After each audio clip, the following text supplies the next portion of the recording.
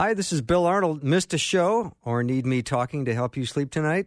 I have several solutions to that situation. Here are the podcasts from the show. You are the best for listening and supporting Faith Radio.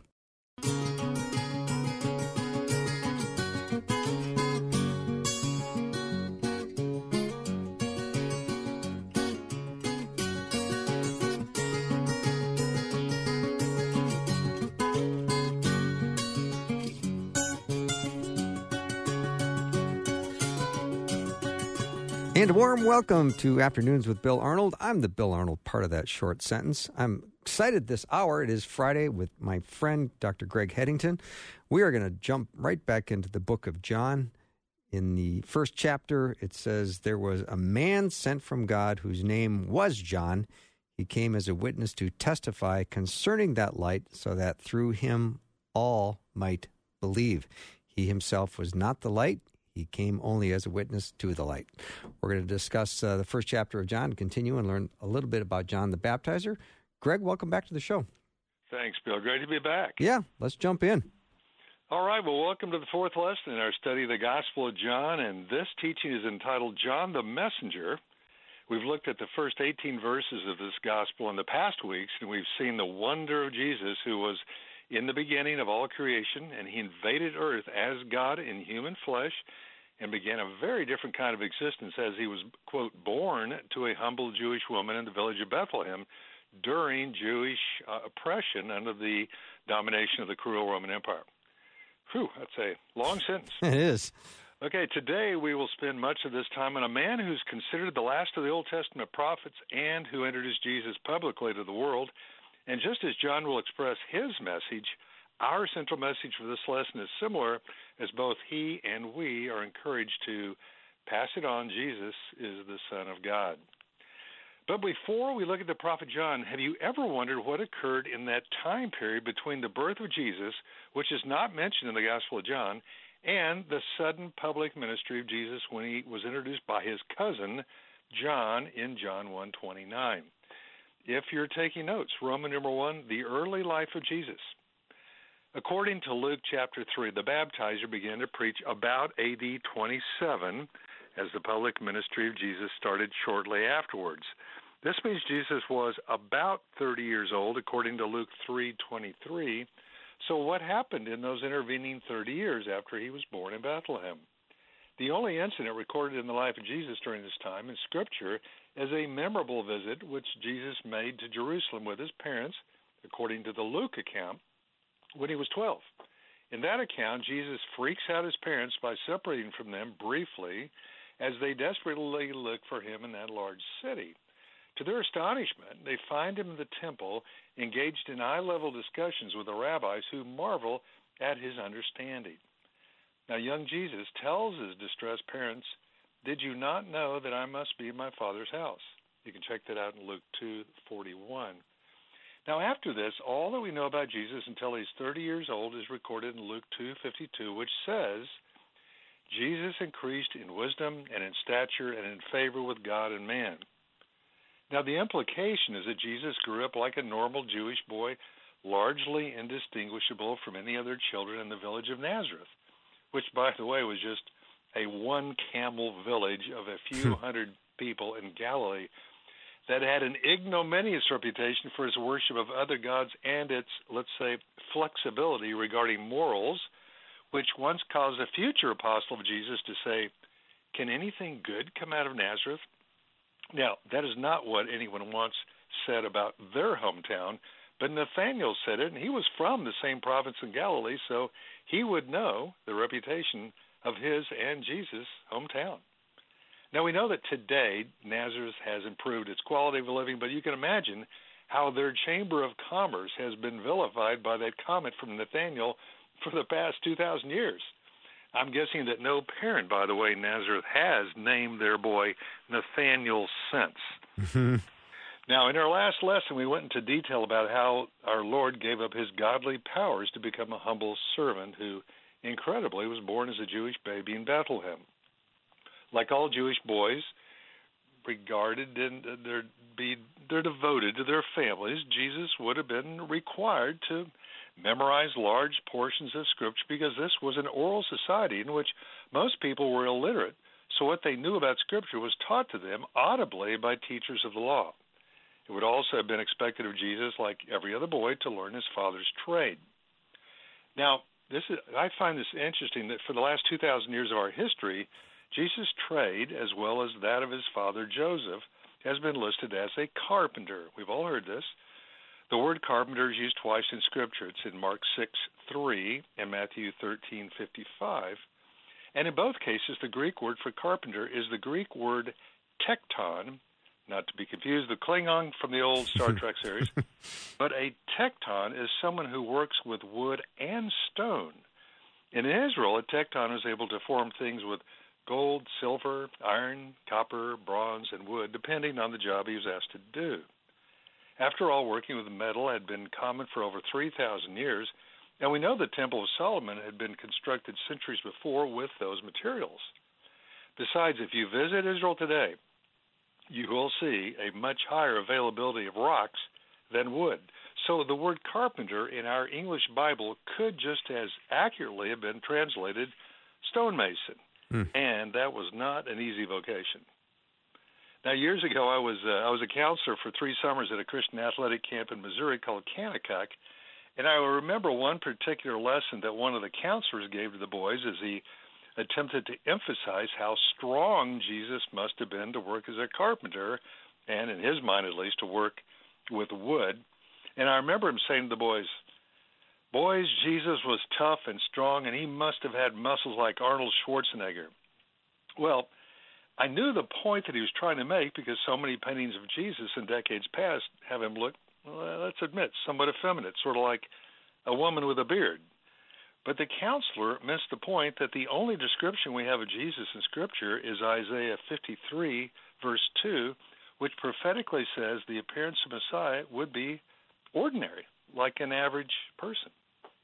Now, when I was young, I used to watch the weekly television show Superman, and each week the announcer would describe Superman's other identity as Clark Kent, the mild-mannered reporter for the Daily Planet newspaper.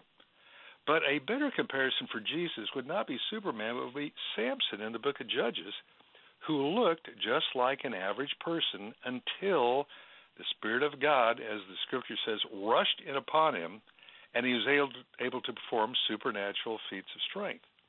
The point is, yes, Jesus had to be fit to be a tekton, but for 30 years he continued to live a relatively uneventful life from what we know while he remained faithful to his earthly father, faithful to his Father in heaven, and the miracles he would perform later were always within the plan set forth by the Father in order that others would pass it on and proclaim that Jesus is the Son of God, which is our central idea today.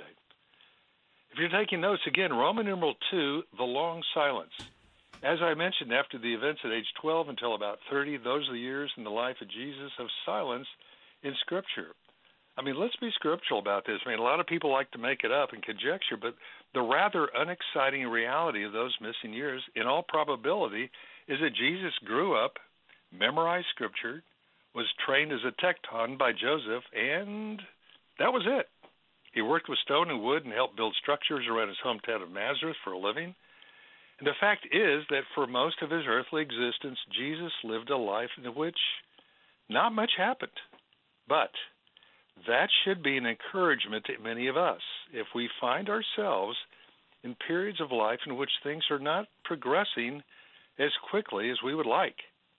And yet, God is still sovereign as the master of events and the master of non-events. Well, one thing we can say for certain is Jesus did not waste his time through those silent years.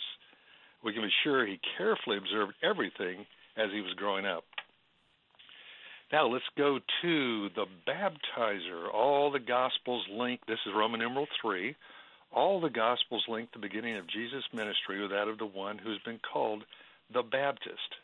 Now, just to be clear, people who are members of the Baptist denomination know that John was not a Baptist in the way we define the word.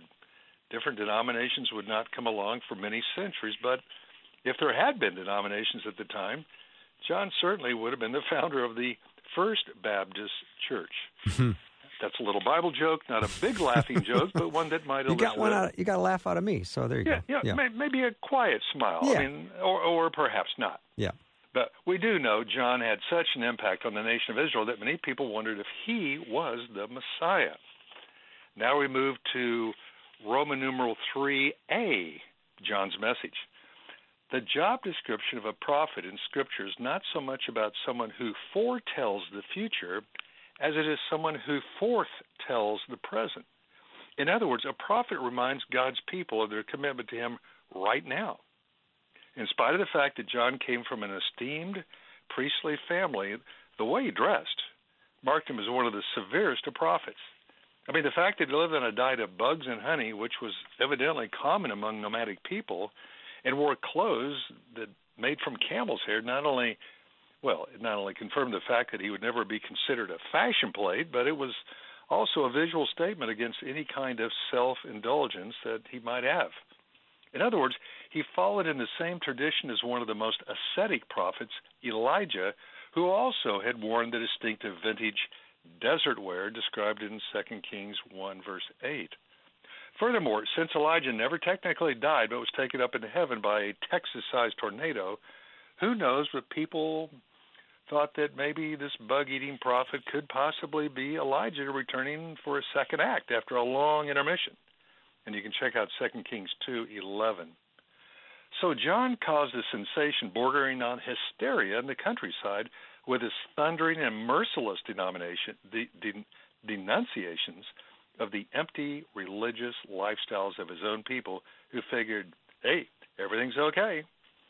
I mean, God made a covenant with us centuries ago, so we're good. Doesn't really matter what we do, does it?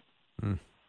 Well, John demands that they have a right relationship with God and others, and it all comes down to one word, repent.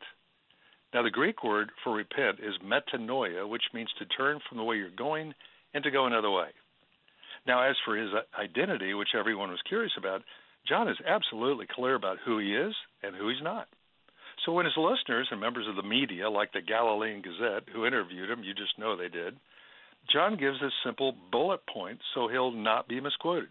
He tells them, I am three things and I'm not three things. First, I'm not the Messiah.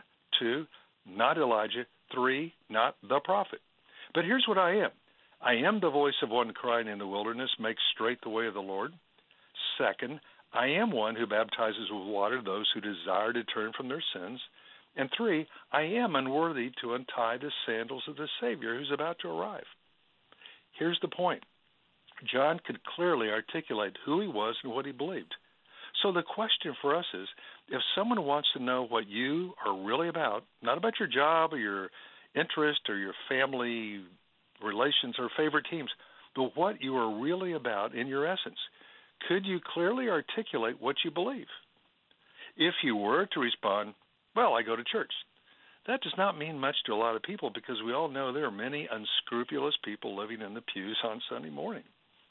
Or if you were to respond, I'm a Christian, that's also a confusing message because it can be an easy deflection to keep someone from asking what that really means to you.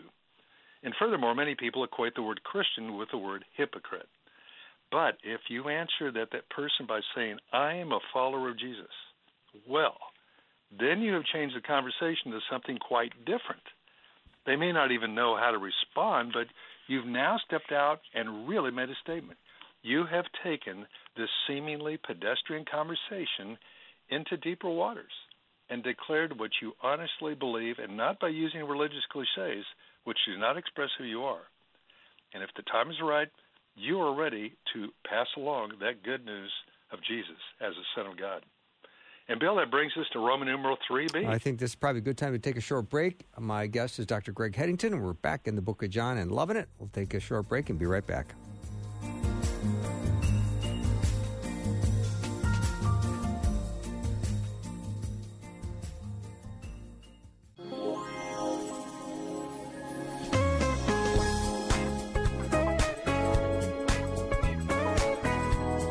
Welcome back to the show. So glad to be having Dr. Greg Headington on the program today. We're studying the book of John. We're in chapter 1, loving it.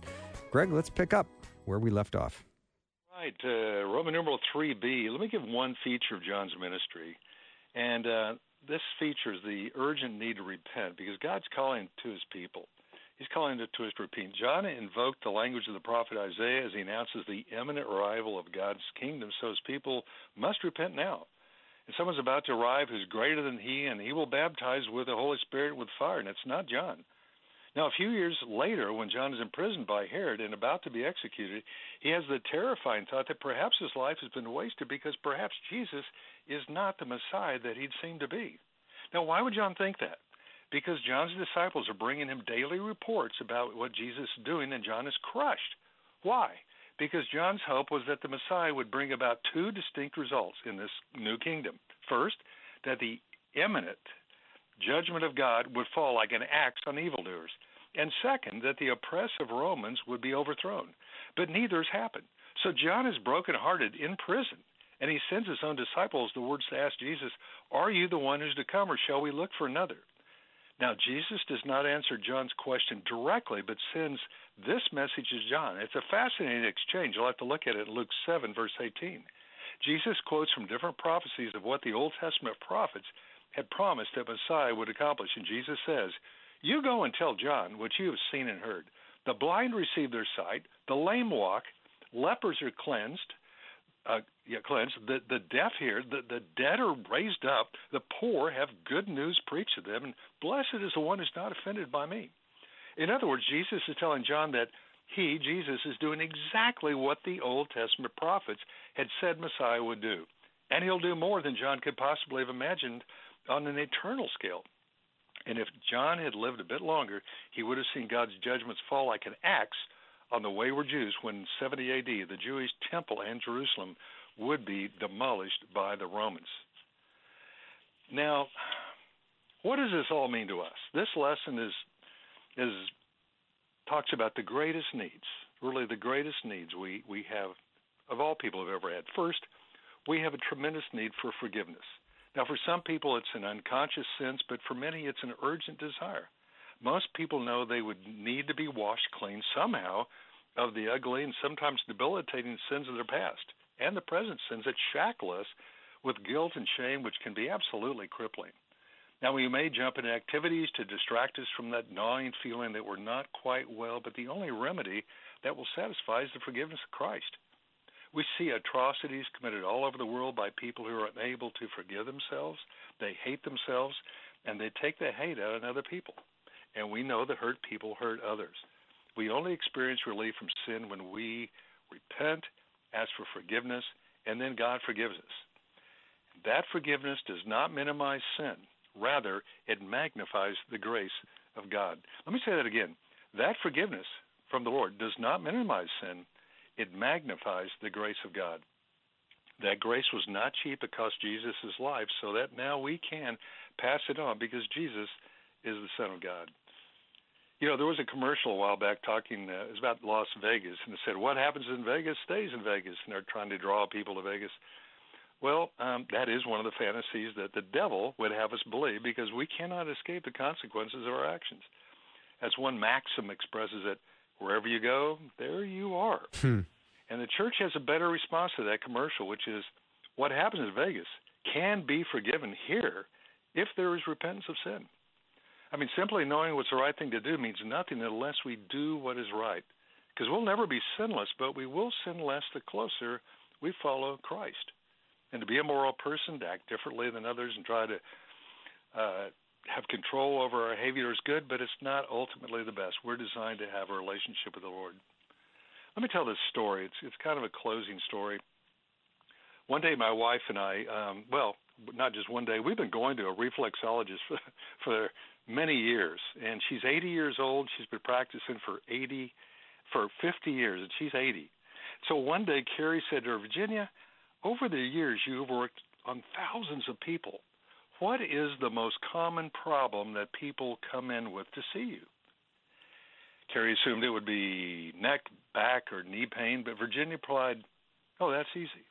The biggest problem people come in to see me with is not forgiving themselves, which causes their physical ailments." So what are the two greatest needs? Number one, the need to be forgiven, and secondly, simply the need to have a relationship with Jesus. The mystery of the ages has always been the question, what can wash away my sin?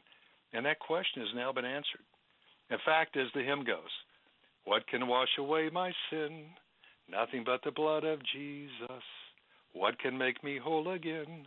Nothing but the blood of Jesus.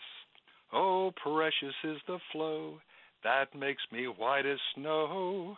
No other fount I know, nothing but the blood of Jesus. And friends, there is nothing that we've ever done that Jesus has not paid for on the cross. So bring your regrets, bring your mistakes, bring your past and present sins, and ask the Lord, Lord, please forgive me. And then, friends, we leave our sins at the foot of the cross because we are forgiven. We have been cleansed. And the last verse I want to share is 1 John 1:9, which says, if we confess our sins, he is faithful and just to forgive us our sins and to cleanse us from all unrighteousness. So now, friends, go in peace to love and to serve the Lord as you pass on the good news that Jesus is the Son of God. Greg, fantastic teaching. I absolutely am riveted, and I can't wait to go back and hear it even a second time. There is so much there, and the powerful message of repentance and leaving your sins at the foot of the cross, because it's not what everybody does. Amen. They walk away still feeling shame and guilt, don't they? Absolutely, just like Virginia said, and it's caused all kinds of physical problems as well as spiritual. Yeah, you talk about the mind-body connection. I mean, there's a lot of baggage you're carrying around, and it's eating you up inside and out. And, yeah, it probably causes pain and all kinds of other issues. No doubt. Yeah. No doubt. Yeah. Well, it's, as always, great. Thank you for taking us on this journey through the book of John. I'm looking forward to our next time of teaching. I think it'll be in a couple of weeks. So blessings to you, and thanks for being on the show today. Thanks so much, Bill. Yep. Blessings to you. Yep. Dr. Greg Headington has been my guest. We're going to take a little break. When we come back, Brian Lauer is going to be my guest. He's going to talk about creation science. That's all up next.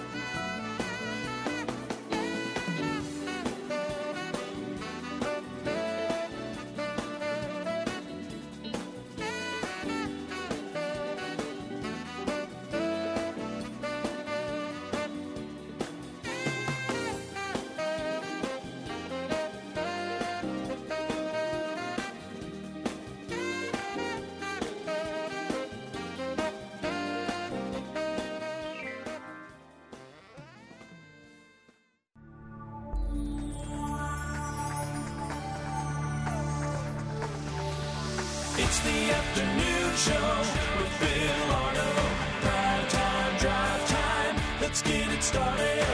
Jump in your car. Yeah. What's for dinner? Hey. It's the afternoon show with Bill Arnold.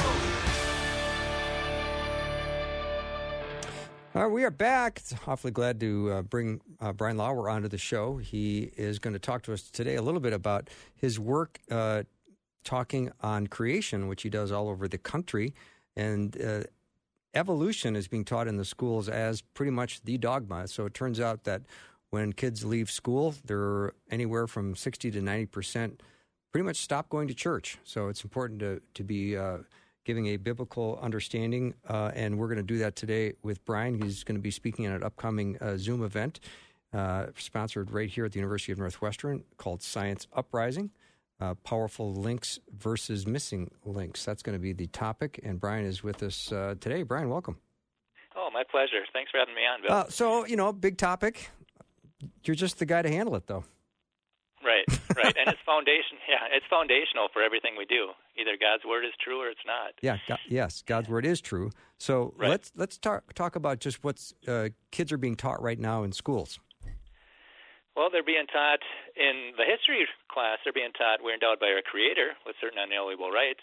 Among these are life, liberty, and the pursuit of happiness. Hopefully they're still learning that. I hope so. And so there is a God, but in the science class, there's no God.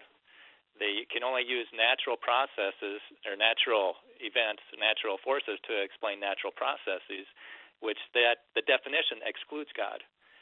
And so I've talked to kids that have gone to private schools where they teach evolution, and yet which one's true? And they say, well, it depends on which class I'm in. And they teach, and so it's very confusing for the kids. Whereas I try and help them see both sides of the story, that God's word is true, and that it's not just for Sunday; it's for every day, and especially science. So, do kids feel like they have any room for disagreement in schools, or do they feel like this is what I'm being taught, and just you better quiet down and listen up? Well, it's tough. It's difficult, and some of them don't even know to question it, because from kindergarten on up, they're being taught millions of years for dinosaurs, and so they just accept that. I was talking to a woman one time, and she said her daughter was going through confirmation, and she asked the leader about dinosaurs. And I thought, oh, this will be interesting. What did he say?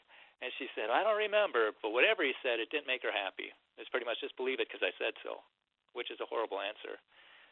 Kids have questions. They need good answers. And so her daughter concluded that either Adam and Eve are false or dinosaurs are false.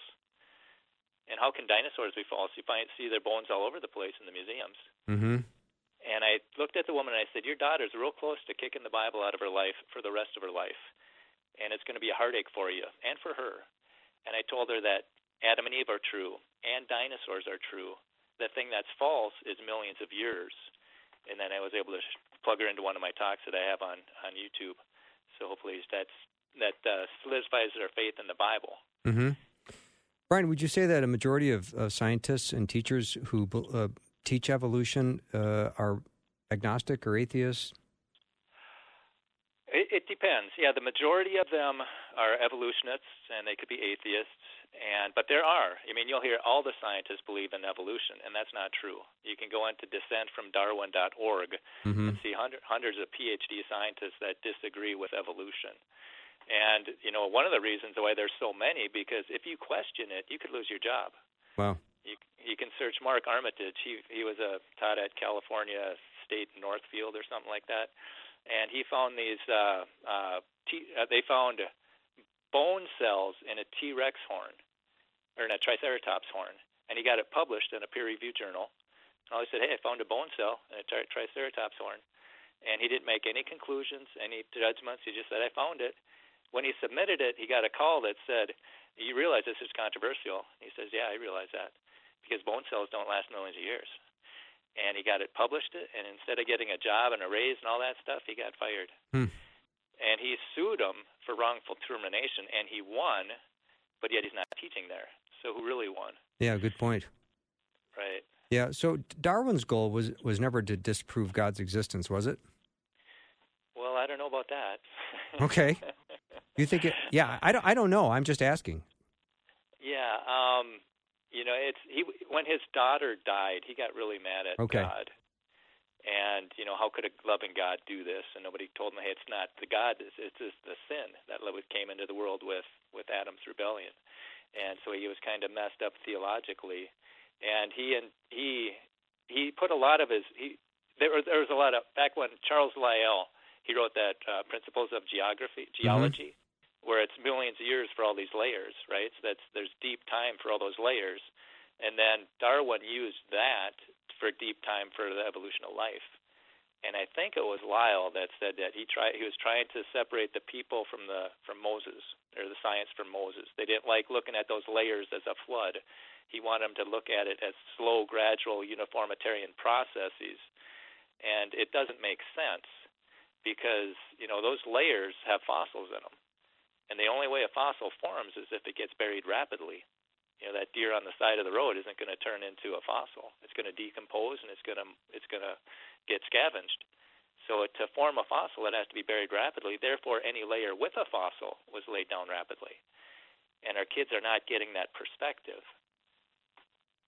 All right, Brian, what does the Bible say about creation versus evolution? Well, the Bible says, in the beginning, God created the heaven and the earth. Mm-hmm. Okay? And then in Exodus 20:11, it says, "For in 6 days the Lord made heaven and earth, the sea and all that in them is, and rested the seventh day and hallowed it." So God made everything in 6 days. And people will ask me, well, how old do you think the earth is? And I say, I just agree with Jesus. And I show them Mark 10:6, where it says, from the beginning of the creation, God made them male and female. So the beginning, 6 days in, there's Adam and Eve, male and female. But if you believe in any form of evolution, male and female, or Adam and Eve got here way later. So I just agree with Jesus. It's at the beginning of creation, not at the end. So, as evolution is presented today, when will this get to a point where there's going to be more voices coming in, speaking of creation the way you do, and trying to add balance to the minds of a lot of young people? When we start making accurate predictions, and we have been, there's a theory called the hydroplate theory. It explains 25 major features on Earth and in the solar system, plus it makes accurate predictions, astounding predictions, like what we'd find in a comet or an asteroid, astounding. Mm-hmm. And yet the creationists have kind of ignored it, just kind of kicked it in the corner. They don't even talk about it. I think once we get that theory into the limelight, and it's starting to come. I saw a newsletter from Creation Matters this summer, where it had the 3 flood models from a creationist perspective, and they put the hydroplate theory in there, and they gave them a fair write-up. And I'm thinking the censorship is starting to crack. And so I think once we start making accurate predictions, and we are, it's just it's not being publicized. Because if we would have been banging this theory for the last 40 years, we'd have a whole lot of scientific clout. And that's where I think as creationists, we've dropped the ball. And so I think I'd like people to start looking in that more. And I had a geologist take a look at it, a professor at St. Cloud State University, and looked at this theory. It's in a book, a 200-page book, because it explains so much. And she said, the science works if the assumption is true. And she just didn't agree with the assumption. But everything after that works like hand in glove. And it explains so many things. I gave a talk. It's up on my YouTube channel. Mm-hmm. Had an opportunity to speak to the Rotary Club a couple months ago, and that's what I talked about. I had 15 minutes. And that's up on my YouTube channel. I call it Solidify Your Faith. And so if people want a quick overview of it, but it's way more in depth. Yeah, I'd love for you to say a little bit more about that, because I don't know if I'm understanding it all that well. Okay, the hydroplate theory, the assumption, which is biblical, the assumption is half of the water in the ocean was inside the earth. Okay, it's so just a layer of water underneath the crust of the earth. So just think of the the world as an apple. The skin is 60 miles thick, made of granite, and then there's a layer of water underneath, about a mile thick, and then underneath that is basalt, and the granite and the basalt are touching. Okay. And the moon tugs on the earth, and it tugs on the crust, too. But back then, the crust wasn't broken into pieces. So the crust would expand and contract and expand and contract and generate heat. The heat had to go somewhere, so it went into the water. And the water got hotter and hotter and hotter. It wanted to boil, but it couldn't. And it turned into supercritical water at 705 degrees and 3,200 psi. And it dissolves things like crazy and starts to dissolve the granite above and the basalt below, and starts making stuff like limestone and silica and salts, and it's just forming underneath there, dissolving. And so the crust is getting weaker and weaker because it's dissolving, and it's getting hotter and hotter, and it's getting more and more pressure. And eventually something's got to give. And the Bible tells us what happened and when in Genesis 7:11. In the 600th year of Noah's life, in the second month, in the 17th day of the month, in the same day were the fountains of the great deep broken up. That's when the crust of the earth cracked. And when it cracked, it just erupted. It went in 2 directions at 3 miles per second and went around the globe in 2 hours. Okay, and the water shot up with tremendous force. That's how it can rain for 40 days and 40 nights. And people say, well, if that would have happened, what did it left a mark? And it says, yes, it did. It's the mid-oceanic ridge. There's a mountain range at the bottom of the ocean, 46,000 miles long, and that's where it erupted out of there. And so now you got the water shooting up like crazy, and now you got two cliffs 60 miles thick. And they can't, a cliff on Earth can only be 5 miles high before it starts to crush the Earth, what's underneath it. So you got this two 60-mile cliffs crumbling into this supersonic flow of water, and that's how you get the sedimentary rock all over the continents. Nobody really has a good answer for that. And so the cliffs are getting wider and wider and wider from each other, and eventually there's nothing pushing down on the mantle of the Earth. And so the mantle bulges. That's the mid-oceanic ridge. And as it bulges, it puts the continents up higher. So they start to slide like a train track. If you lift up one track, it starts to slide. And so now the continents are flowing friction-free on water. You got Europe and Africa sliding to the east. You got North America and South America sliding to the west. And they keep sliding till they hit resistance, and then they buckle. That forms the mountains. That's why the mountains are pretty much parallel to the mid-oceanic ridge. Okay, and then so if and so the mountains, that's a big mountain, big mass on a small base, that sinks in. Well, if something sinks in, something's got to rise up. That's where the plateaus form. So you got plateaus by all those mountains. Okay, and similarly, that mid-oceanic ridge is rising up. Well, if something rises up, something has to sink in. What's sunk in? The Pacific Ocean. That ring of fire, it's sunk in, and there's 40,000 volcanoes at the bottom of that ocean. That's very different than the rest of the oceans. And so now the oceans got deeper, and now the water starts flowing off the continents, cutting the valleys. You know, they got submarine canyons on the continental shelves. That can't form today. That had to be out of the water out of the ocean when the water was gushing off to cut those canyons.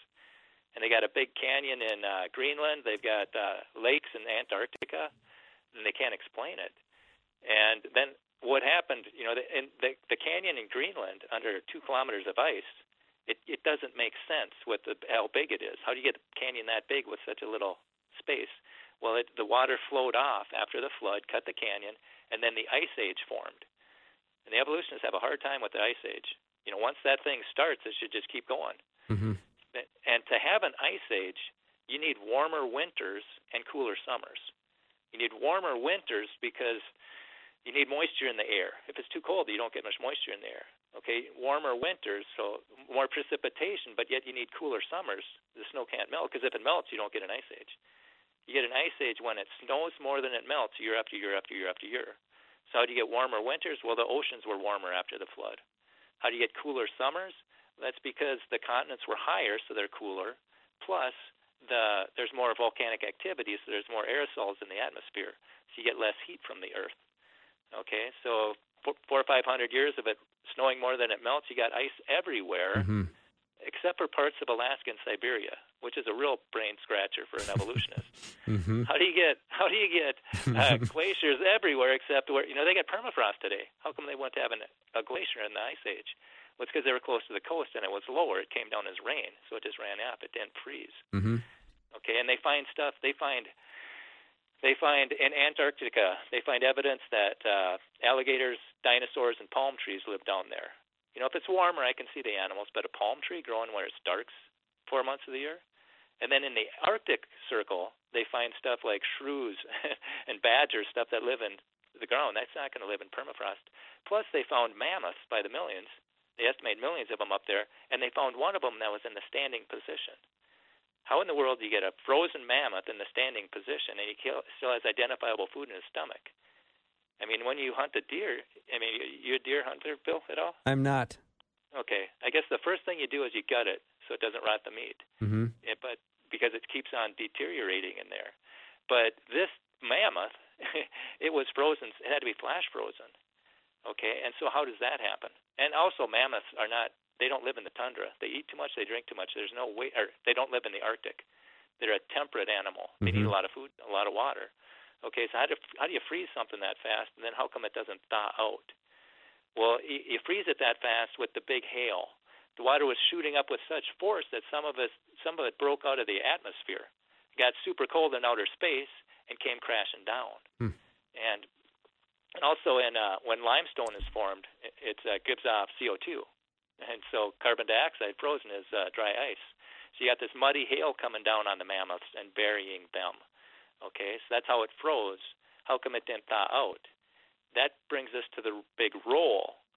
That's like the northern mountains and the southern mountains pretty much cancel out, except for the Himalayas. There's nothing in the south to cancel the Himalayas.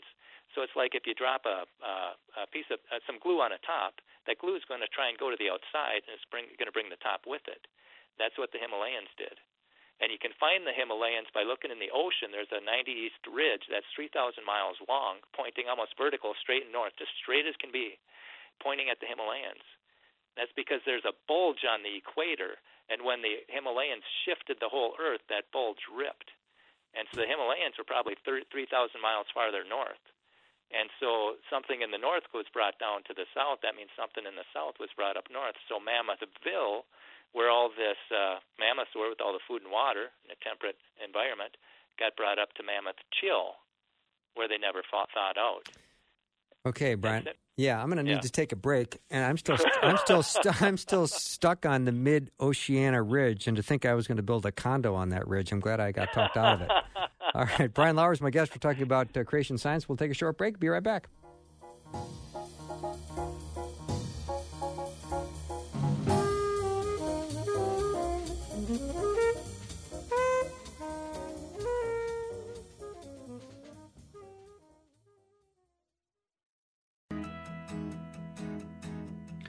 Welcome back to the show. During the break, I had to take several deep breaths, only because my guest, Brian Lauer, is talking about so many interesting things relative to creation science. And, a lot of this has been swept under the rug, Brian, because, I would guess that a lot of listeners are hearing this information maybe for the first time. Yeah, that's true. That's true. The major creation places, they've got their catastrophic plate tectonics theory, and so that's what they'll promote. And the evolutionists have their plate tectonics theory, and that's what they'll promote. And so this is the one that's just kind of the redheaded stepchild that everybody kicks to the side. Yeah. And it's like Bob Enyart says, sometimes science advances one funeral at a time. As people get, because some people have, power and prestige and money and a certain way of thinking, and they don't want to give that up. Mm-hmm. And so sometimes, and the guy who developed this is Dr. Walt Brown, and Army Ranger, PhD from MIT, brilliant guy. I think he's going to get a lot more credit after he's dead than when he's alive, which is a shame. Mm-hmm. And that's why I'm trying to, you can see this theory at hpt.rsr.org, hydroplatetheory.realscienceradio.org, and it's a flip book. You can just go through it and read it for yourself. It's phenomenal. And this is uncovering a lot of things that we can now better understand. Is that correct? Right. Yeah. Right. Because it's a neat theory, but what good is it? And if it can make accurate predictions. Right. So Walt Brown predicted that not only was some of this stuff shooting out with such force that it escaped our atmosphere, some of it escaped our gravitational pull and just kept on going. So now you got these big rocks out there, and that's going to suck together all the water and dry ice and stuff. So now you got these things called dirty snowballs flying out there. And what's been described as a dirty snowball? How about a comet? And he thinks comets came from the Earth. And he says when we find out what's in a comet, we're going to find stuff from the Earth, like olivine. And he was right. They did the Stardust mission, and they were astounded at what they found, because some of that stuff can only be formed in liquid water. And the only place there's liquid water in the solar system is on Earth. And so, on the surface anyway. And then he also predicted that asteroids would be flying rock piles made of rounded boulders. And they found rounded boulders in Comet P67 or something like that. How do you get rounded boulders in space? Because if they collide into each other, they're going to have sharp edges. The only way you get rounded boulders is if it's flowing through a fast flow of water before it gets shot into outer space. And you say, well, if that's the case, wouldn't it mark up the moon? And it did. The near side of the moon is pounded. It's a lot different than the far side. There's more moonquakes and lava flows on the near side than the far side, which is very unusual. You would think it would be the other way around, since the Earth protects the moon's surface. We only see one side of the moon. And so it's a fascinating theory. I encourage people. Brian Nichol, he does a real good job on YouTube animating what I'm trying to explain poorly, but he does a really good job. And this theory explains Grand Canyon. It explains the origin of limestone. It explains radioactivity.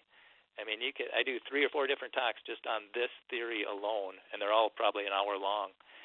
But, it's very eye-opening. And, again, making accurate predictions. Well, what about maybe would you talk a little bit about the Grand Canyon? Well, the Grand Canyon, you go out there, it's supposed to be a little bit of water over a lot of time, and it's simply not the case because that river flows into that canyon a mile below the ridge. It's not going to flow uphill. What had to happen was a lot of water had to flow through there to cut that canyon. And when you go out there, just think of bulging and cracking. Just like the mid-oceanic ridge bulged and then it cracked, or it bulged, that's what happened with they had these huge lakes, Great Lakes, couple Grand Lakes, Grand Lake and Hopi Lake up on the Colorado Plateau. And they're both the size of Lake Superior or Lake Michigan. There's a lot of water up there. And when when one lake breached, it started flowing and it just made that huge funnel. If you look on the map, you see this huge funnel-shaped thing. That's when all that water was coming out. And so then it took off all that sediment. They figure that, 2,000 cubic miles of sediment had to be removed before the Grand Canyon gets formed. And so all that water is scraping off all that sediment until it gets down to the coconino limestone, which is too hard. And it just goes like that. And then you get less weight, so then that limestone cracks. So then the water flows through the crack. That's how you get Marble Canyon. And that flows down and it undercuts Hopi Lake. And Hopi Lakes, now you got this waterfall probably 100 times bigger than Niagara Fall, or with the flow of it, and coming down. And now it's getting off all the rest of that stuff. And then the Kaibab, where the Grand Canyon is, that's where the Kaibab limestone cracked, and then the water flowed underneath there. And that flowed so deep that it was below the water table. So the water table starts flowing into this crack. That's how you get side canyons, just as deep as Grand Canyon, but no source of water. And so it's bulging and cracking, and that's how it goes. And then there's that inner gorge, which is unusual. Again, the canyon cut down, and then there was less weight, and then it cracked. And then the water went through the bottom. And we see the same thing at Mount St. Helens. They call it the mini Grand Canyon. It's 1,000 feet wide, 140 feet tall. It looks real similar to Grand Canyon, same features. It was cut in 9 hours in a mud flow. So those big canyons with little rivers are a sign of a catastrophic event, not a sign of a lot of time. So that's the Grand Canyon in a nutshell. Mm-hmm. And hasn't every society throughout the world in their records have a record of a world flood? Yes. And they got, they'll say, well, the Bible got our record from what was that? From another legend. I forget what the name of it was, but that one had a cubed ark. That's not seaworthy. Mm-hmm. The Bible has an ark that's ratios are 1 to 6, and that's what the barges are made out of today. And so, there's Chinese has one, Hawaii has one, they're all over. But, a worldwide, those legends have an element of truth to them. And plus, there's also legends of dinosaurs all over the world also, except they weren't called dinosaurs, they were called dragons. And that bothered Carl Sagan so much that he wrote a book called Dragons of Eden, trying to explain how people separated by time and distance could have the same description of these animals that supposedly went extinct, 67 million years ago, mm-hmm. that man never saw. So there's really strong evidence for man seeing dinosaurs. And I gave a creation apologetics seminar last week in Pace, Florida, and you can see these talks on their Facebook page. It's gracebaptistpace.org. I gave a talk on the hydroplate. I gave a talk on dinosaurs. Then I also gave a battle royale, 15-round bout between creation and evolution. And you can see some of the lies that have been used to prop up evolution. Yeah. Because evolution's not true. Do you ever sleep? Oh, yeah. Okay, good. I thought you just maybe stayed up and learned all the time. Thank you for coming on the show. There's an event coming up. My pleasure. Brian will be speaking at called Science Uprising. You can go over to the University of Northwestern website and find more information about it there. That wraps up our show for the day and for the week. Thank you for supporting Faith Radio. See you next week. Thanks for listening. Programming like this is made available through your support. Information available at myfaithradio.com.